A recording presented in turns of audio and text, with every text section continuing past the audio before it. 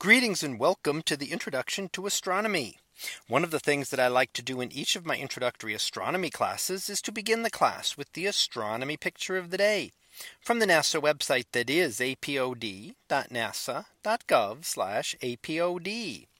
And today's picture for October 28th of 2021.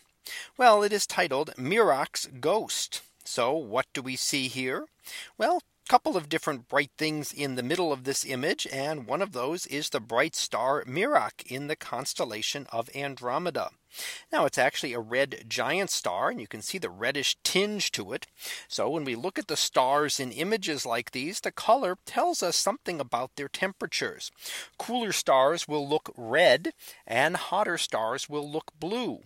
And that's because blue is on the higher energy part of the spectrum. So something that is emitting a lot of energy and a higher temperature would look blue. Something that is cooler will appear to be red.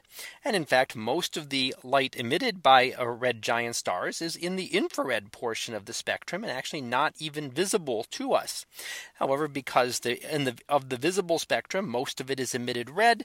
Therefore, the star will appear to be red, as we see slightly here.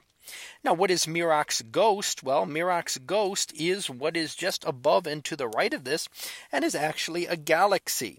It's called the ghost because it happens to be in the same direction, almost looking like a ghost image of the star itself.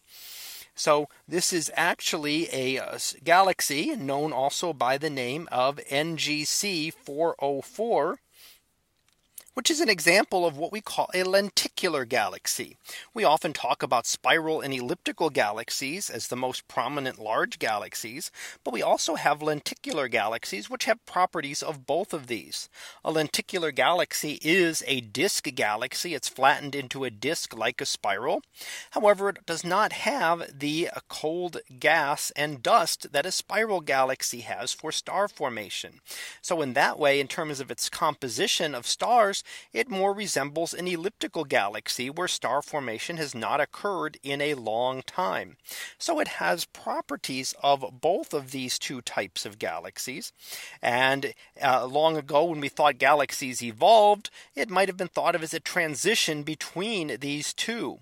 But there's really not an easy way to go, for example, from a spiral galaxy to an elliptical galaxy, because you would have to gain the gas and dust that a spiral galaxy has. And where would you get that? Where would that all of a sudden come from?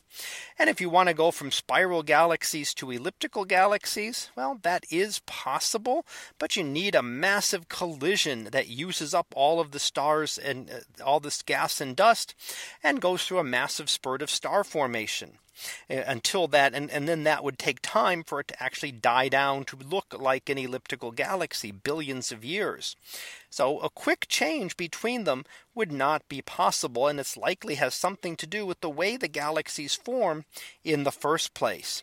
So here we see the lenticular galaxy, also known as Mirach's ghost, near the bright star Mirach, which is the brightest star, or second brightest star, the beta star of the constellation Andromeda.